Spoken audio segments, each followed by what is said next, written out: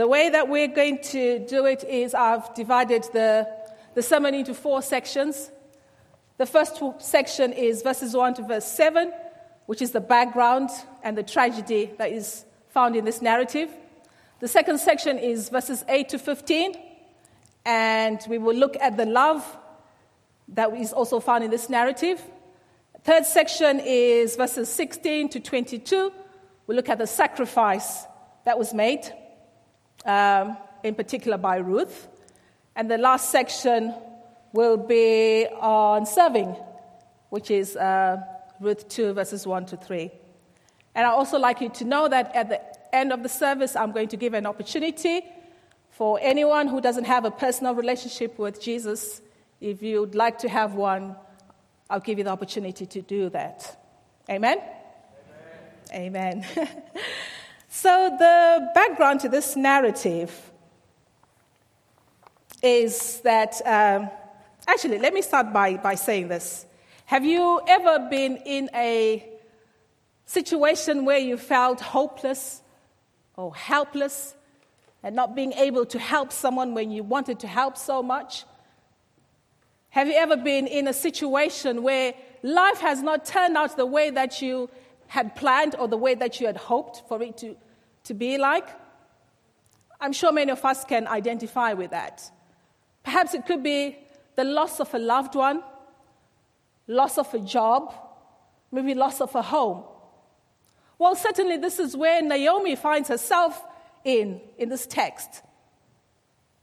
The background to this narrative is that there was a man called Elimelech. Elimelech was married to Naomi, and they had 2 sons. They lived in Bethlehem. But what happened during this narrative is that there was famine in Bethlehem. The name Bethlehem means house of bread. So there was no bread in the house of bread. The name Elimelech means my God is king. The name Naomi means pleasantness, oh lovely. We are told in verse 1 that this book was written in the time of Judges. And why is it so important for the author of this book to tell us that it was in the time of Judges? The book of Judges is the book just before Ruth. And the very last verse of Judges is Judges 21, verse 25 says, "In those days, Israel had no king. Everyone did as they saw fit." So there was lots of corruption that was taking place. There was lawlessness. There was sexual abuse. There was tribal civil wars. There were all sorts of things. People were renouncing Yahweh, who is God, and just doing their own thing. So this is where the book of Ruth is written during that period. Judges ruled from 1200 to 1020 BC.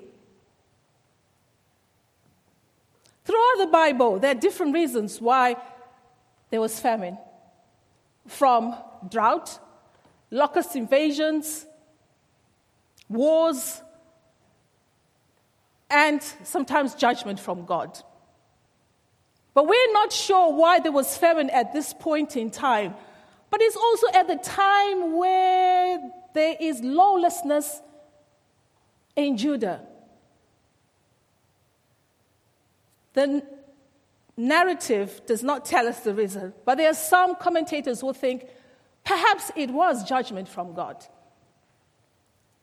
So Elimelech takes his family to a place called Moab. Who are the Moabites? I'll answer that. Sorry, I'm not asking you. If you're not familiar with who the Moabites are, I'll take you back to the book of Genesis, in Genesis 18 and 19. There was a man named Lot, who was a nephew to Abraham. Please stay with me. I just want to give you the background so that you can have a picture of what's happening in this time.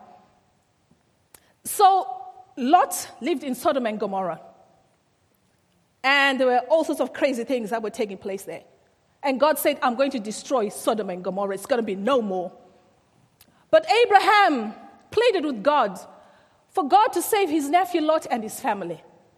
And God agreed to Abraham's request. Lot, his wife, and 2 daughters were taken out of Sodom and Gomorrah. They were given the instruction, do not look back. But as they were fleeing, Lot's wife looked back. And the Bible tells us that she turned into a pillar of salt. Lot was left with his 2 daughters. They escaped and went to the mountains.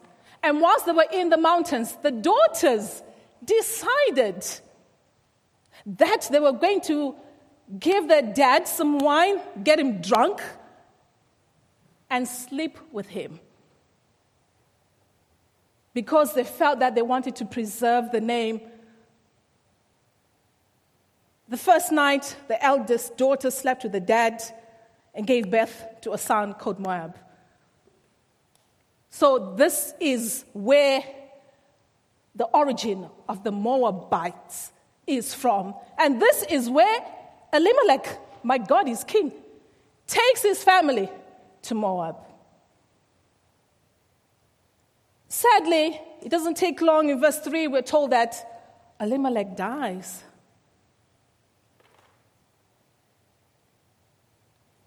Naomi is left as a widow with her 2 sons. And the 2 sons decide to marry the Moabite women, Ruth and Orpah. A bit of hope, a glimmer of hope for Naomi that the family is going to grow. But unfortunately, another tragic happens again. The 2 sons die. So Naomi is left with her 2 daughters-in-law, Ruth and Orpah. Having left Bethlehem 10 years ago. But while she's there in Moab, she gets a word that, hey, guess what? That place that you left where there was famine, there is now bread. I don't know, if it was today, she probably would have got a WhatsApp, text, maybe Facebook. But the word spread around that there is now bread in the house of bread. It was time of the barley harvest. Well, Bethlehem was known as a place of an abundance of food. Barley, almonds, grapes, olive, that was the norm. And God had shown mercy upon them. And there was an abundance again. So Naomi now decides to go back home. So now the second section is love. So what happens now is, it appears as though initially all 3 of them were going to go. But the Bible says along the way, Naomi decides that she wants to be on her own. She wants to go on her own. 4 times the Bible tells us that she pleads with the daughters-in-law to go back to their families. She says, go back home. I've got nothing to give you. By the way, the title of the sermon is, You Have Something to Give. Naomi says, I've got nothing to give you. Go back home. There is a chance for you to get married and have a better life. In those days, women were looked after by men. The man would provide for them. The man would protect them.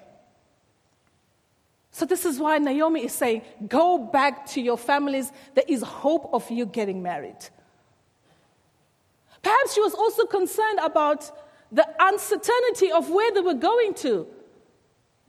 She was going back with nothing, but just maybe a few personal belongings. And she says to her daughters-in-law, I haven't got any sons to give to you. I know that concept might be a bit difficult to understand here in the West, but I can relate to this because it still happens in some tribes in Africa. What used to happen is, well, still happens in Africa. I'm not sure if it still happens in Israel. a man dies, and if he has a brother, especially a young brother, he would marry the brother's widow, the widow, and she will be his wife, and if they're kids, he'll take on the kids. The reason why they did this was to preserve the name of the family, as well as to make sure that this woman and the children are protected and that they have enough provision. So this is what Naomi means when she says, I haven't got any sons to give you, and even if I do have children, will you still wait to get married to them? But there's something that really struck me about Naomi's decision to let her daughters-in-law go. Bearing in mind she was an aged widow. Naomi wasn't selfish. She could have said, well, actually, I need to be looked after myself. So yeah, let's all go. But because of love, because she wanted to see her daughters-in-law do well, she decides to let them go. There's lots of weeping between 8 and 15. There's lots of kissing goodbye. Orpah decides to go back. But Ruth says, I will not go back. I will stay with you.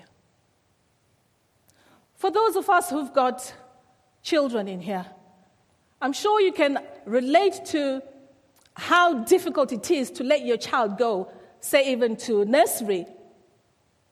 But because we love them, we let them go.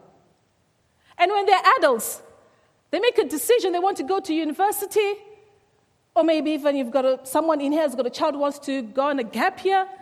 They decide to say, I want to go on a gap year, or to get married, so it means they're going to leave home. And it can be so difficult to let our children go. But if you love someone, you let them go because you want to see the best in what God has for them. You want God to use them. You want the plans and purposes of God to be fulfilled. So Naomi wanted her daughters-in-law to go back. And when I saw this picture, it looks like it's a mom who's either saying goodbye or welcome back to a daughter who is wearing a uniform for the forces. And that must have been so painful if she was saying goodbye to her. And this is where Naomi finds herself. She felt like she had nothing to give. But certainly there must have been something about Naomi for her daughters-in-law to weep for her. Come on, church. How many of us in here have got in-laws? If the truth be spoken, would you weep for your in-laws? I've got a mother-in-law. I better be careful what I say because my mother-in-law's son is in here, who is my husband. I love my mother-in-law so much, and I know that she loves me. I know that for sure. She loves me, and I love her too. She's an Irish woman. She's very feisty. She's full of energy. She's independent. But if she wants to say to me, Bev, I'm going back to Ireland, would you come with me? That would be a difficult decision. I'll be like, Mom, can I get back to you next week? And I'll be all spiritual and go and pray and fast and say, oh, Lord, is this what you really want me to do? But here, Ruth does not even think twice about being with her mother-in-law. It was out of love. Then verses 16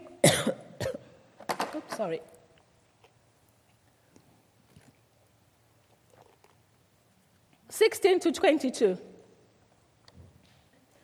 Going back on love. Romans 13.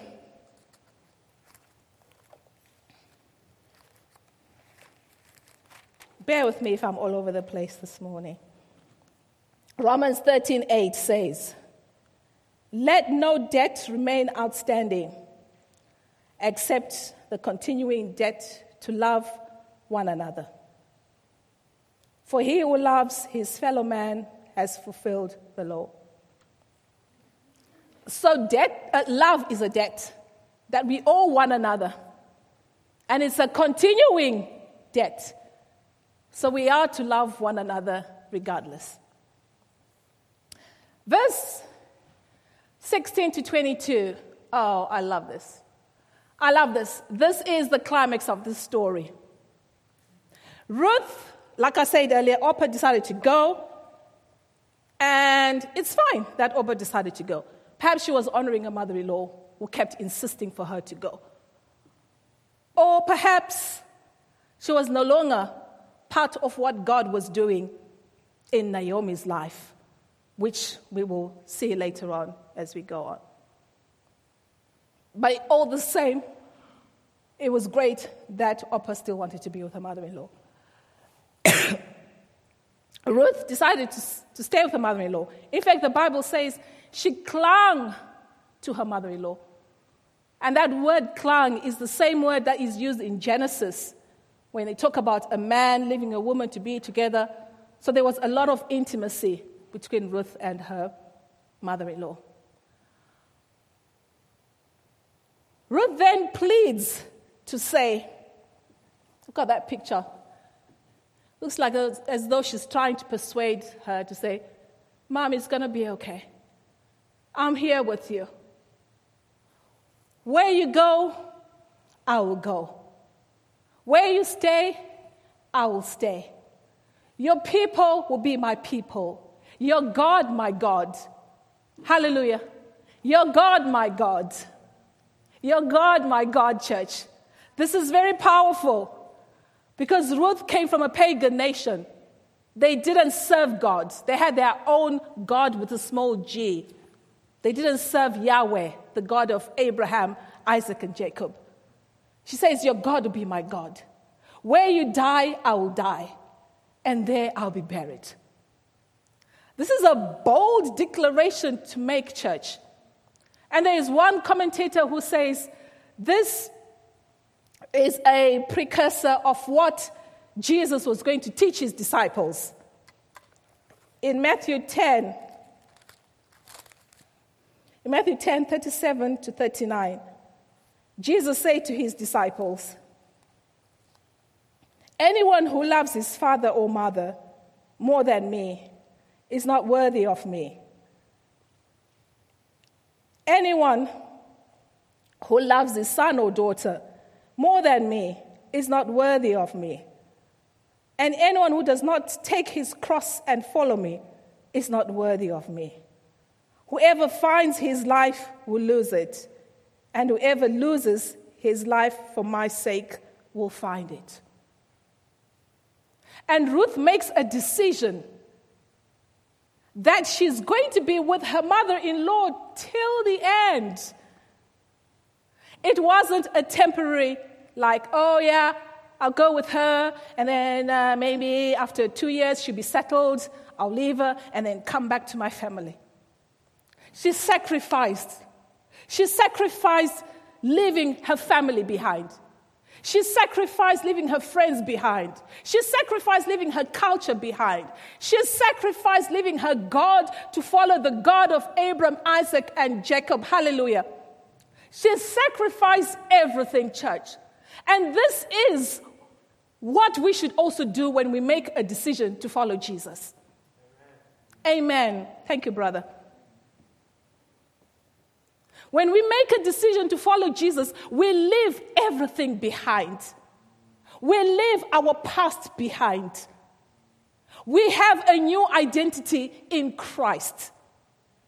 Ruth left the god of Moab, and her identity was no longer associated with the Moabites, but with the God of Abraham, Isaac, and Jacob, Yahweh. How great is that, church? That was a huge sacrifice that she made. And she even says, Where you die, I will die, and there I'll be buried. She had made up her mind that this is it. I'm not going to look back. When you say yes to Jesus, this is it. You don't look back. It's always great to be surrounded by other fellow believers, because the journey of being a Christian is hard. It's hard, church. I'm sure you can all relate to this. It's not easy.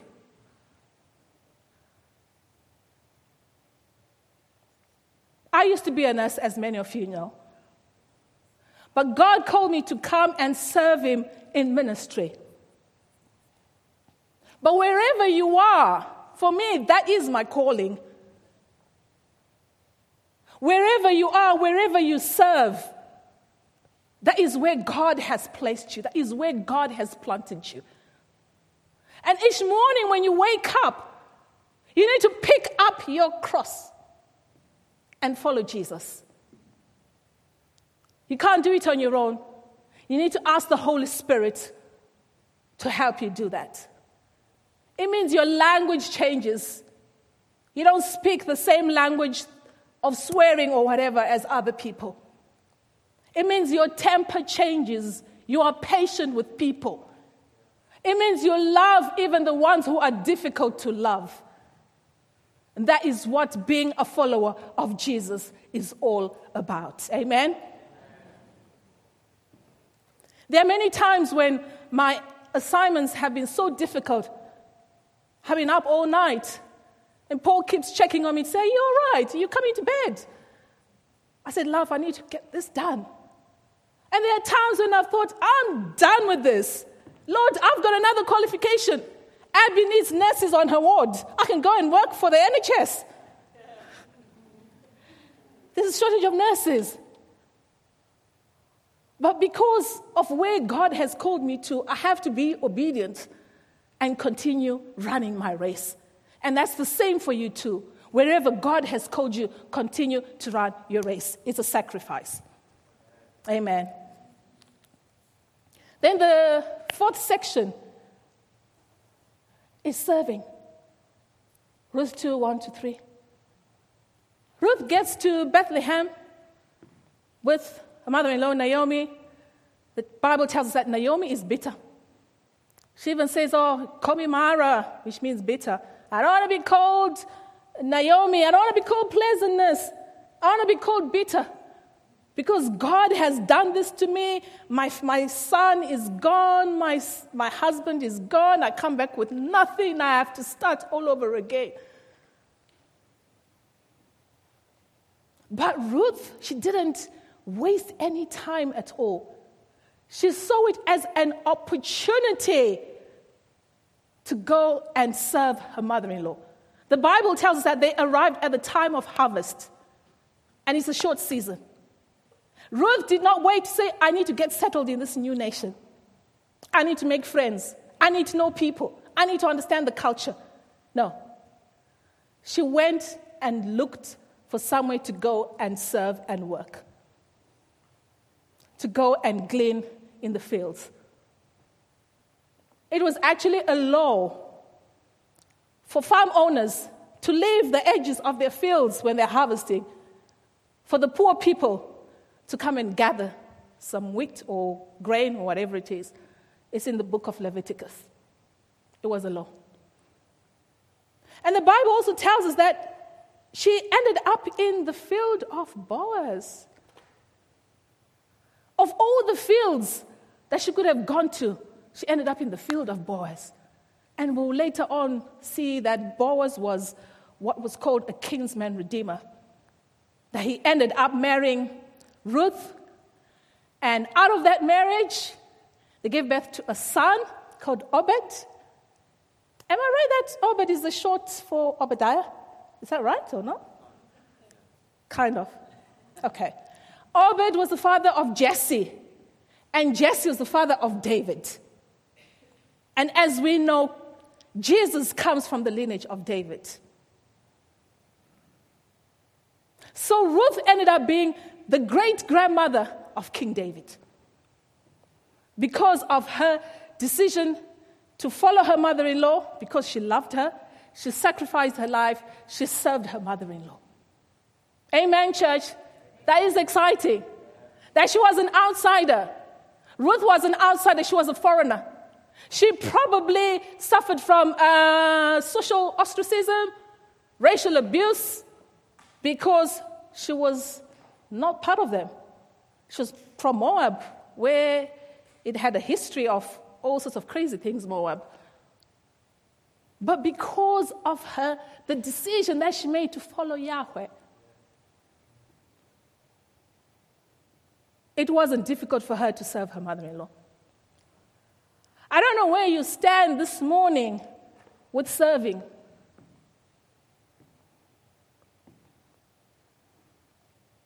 But can I just tell you that serving releases blessings. Most importantly, blessings for others. Blessings for yourself come as a bonus. But most importantly, blessings for others. Ruth's decision to serve meant that you and I are now part of the kingdom of God. Amen? Because Jesus paid the ultimate price for us. We are so blessed in this church. You see, I'm saying we because I still feel part of this church. We are blessed in this church to have multi-generations. I hope you see it as a blessing. I meant what I said about that little speech that I read. That it is a blessing to have from newborn babies like Precious Rose to the very elderly like Kath and Raymond and some others who are in their 90s. It is a blessing. And church, you have something to give. Seniors in here, in the North Building, you have something to give. The church needs you to share your years of experience, life experience. The church needs you to share your wisdom. Seniors, the church needs you. You have something to give. Don't think that because you are past retirement that you haven't got anything to give. Moses was 80 years old when God called him to go and liberate the Israelites from Egypt. There are many people in this church and in the community that still need to be liberated. And seniors, we need you. Amen? I'm pleading with you seniors in the North Building and in here or online. We need you. We need you to disciple the younger people, to walk alongside the younger people. Tell them the stories about the war. Second World War. I don't think there's anyone who's still around from the First World War. About the rationing, about the hardships that you experience. And that will strengthen us for us to hear about what you've been through.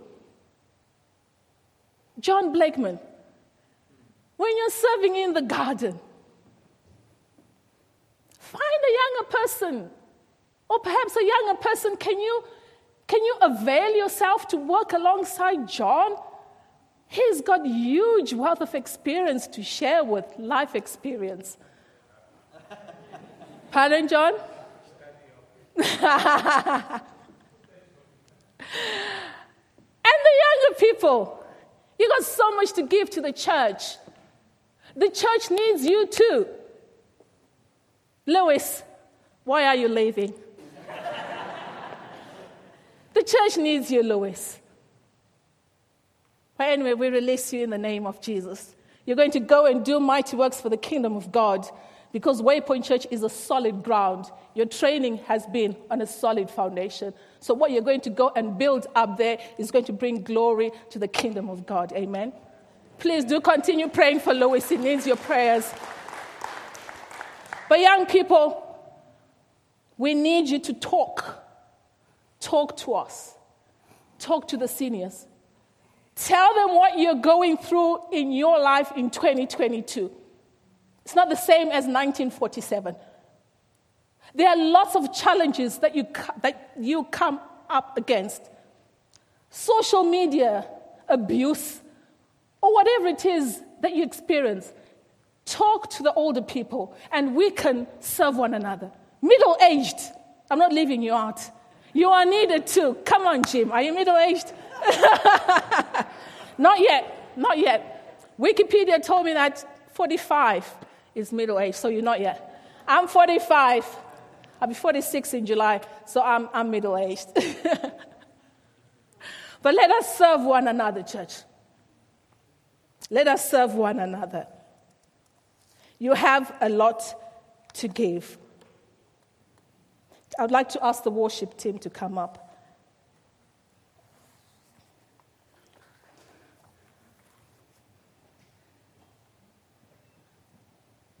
When you serve in the coffee shop, Karen and Sharon and many others, you are blessing the people who come to Waypoint Church. They come to experience the love of God. When you serve in the community, in the hub, you are releasing blessings to the people that you serve as they see the goodness and the love of Christ. When you serve in the garden, John with Mike, you are blessing the church and anyone who comes here by admiring the beauty in the garden and also being obedient to looking after God's creation. Wherever you serve, you release a blessing. You have something to give.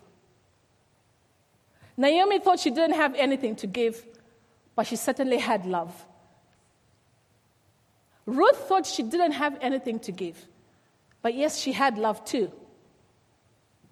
She sacrificed and she served. And out of her serving, she was included in the genealogy of Jesus. If you go to Matthew 1, you see Ruth's name is also part of that genealogy. Amen? Lois, could you play a little tune for us? Is that okay? Just a little tune.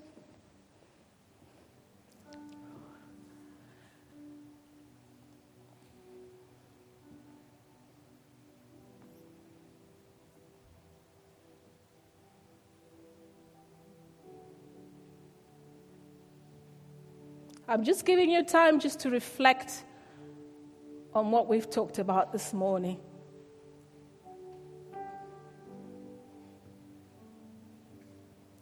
The one who paid the ultimate price of love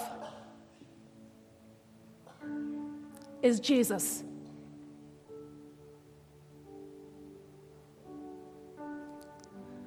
The Bible tells us that for God so loved the world that he gave his one and only Son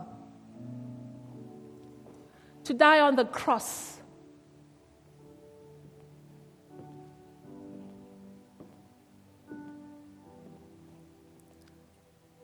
Not the same cross, but a resemblance. Jesus died on the cross for you and I. He died a horrific death. People spitting on him, calling him names, ridiculing him. At one point, Jesus said, "Father, if it is possible, let this cup pass." But then he said, "Nevertheless, not my will, but your will be done, Lord." And he went to the cross and died for us. It was out of love. It was out of sacrifice. And it was out of service. Jesus himself said, "I did not come to be served, but I came to serve."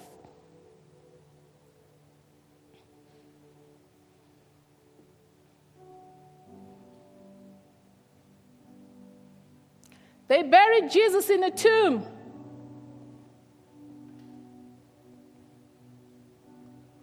The enemy thought, this is it, I've won. I'll control people as how I've always done. But what he didn't know was that resurrection was coming. Hallelujah. After 3 days, Jesus rose.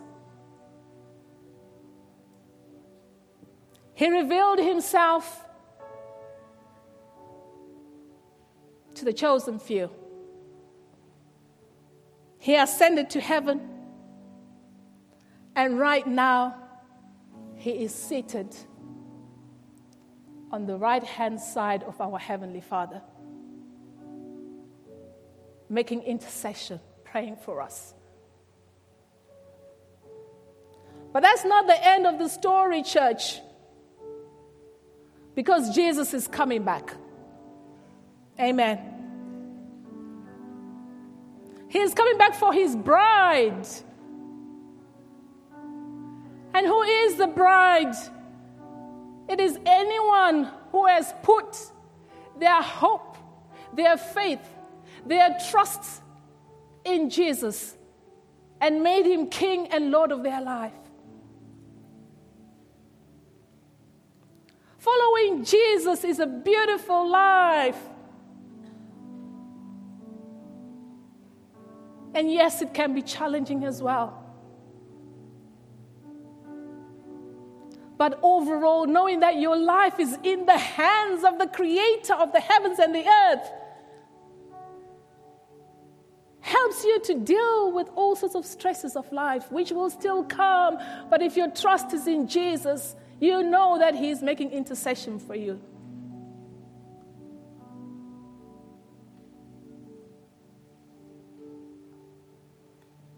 I would like to give this opportunity to anyone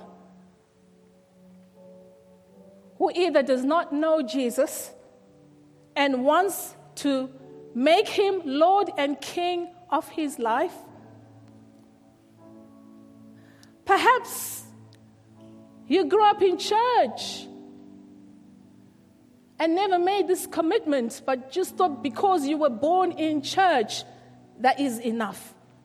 It is not. You need to confess for yourself and believe for yourself and make the declaration yourself. Can I ask you all with your heads to bow your heads down, please? And close your eyes. And if that's you this morning who wants to make a commitment to follow Jesus, or perhaps you've walked away and you want to come back, or maybe you're not sure whether you did it right, you're not sure. If you've got doubt in your mind, then I think it's best to clear the doubt. If that's you, please raise your hand.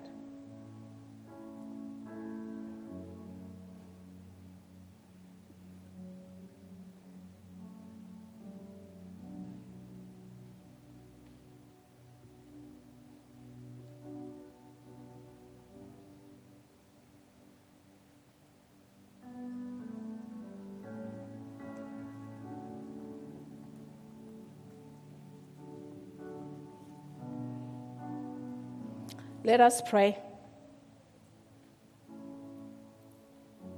Our Heavenly Father, we thank you for your Son, Jesus.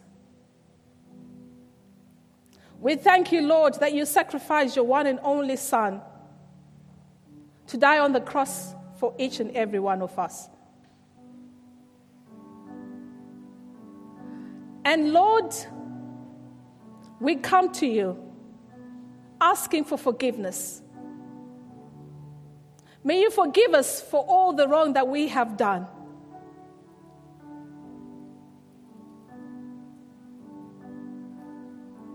If that's you this morning making that decision for Jesus to be the center of your life,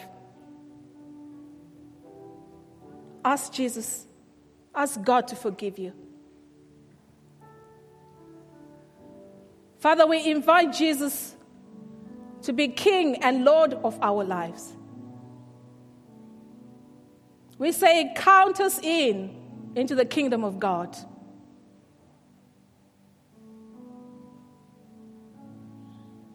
Help us to live lives that bring glory and honor to you. We acknowledge that Jesus died on the cross for us, that he was buried, and that he rose again, and that he is coming back again for the second time. Count us in. In Jesus' name we pray. Amen.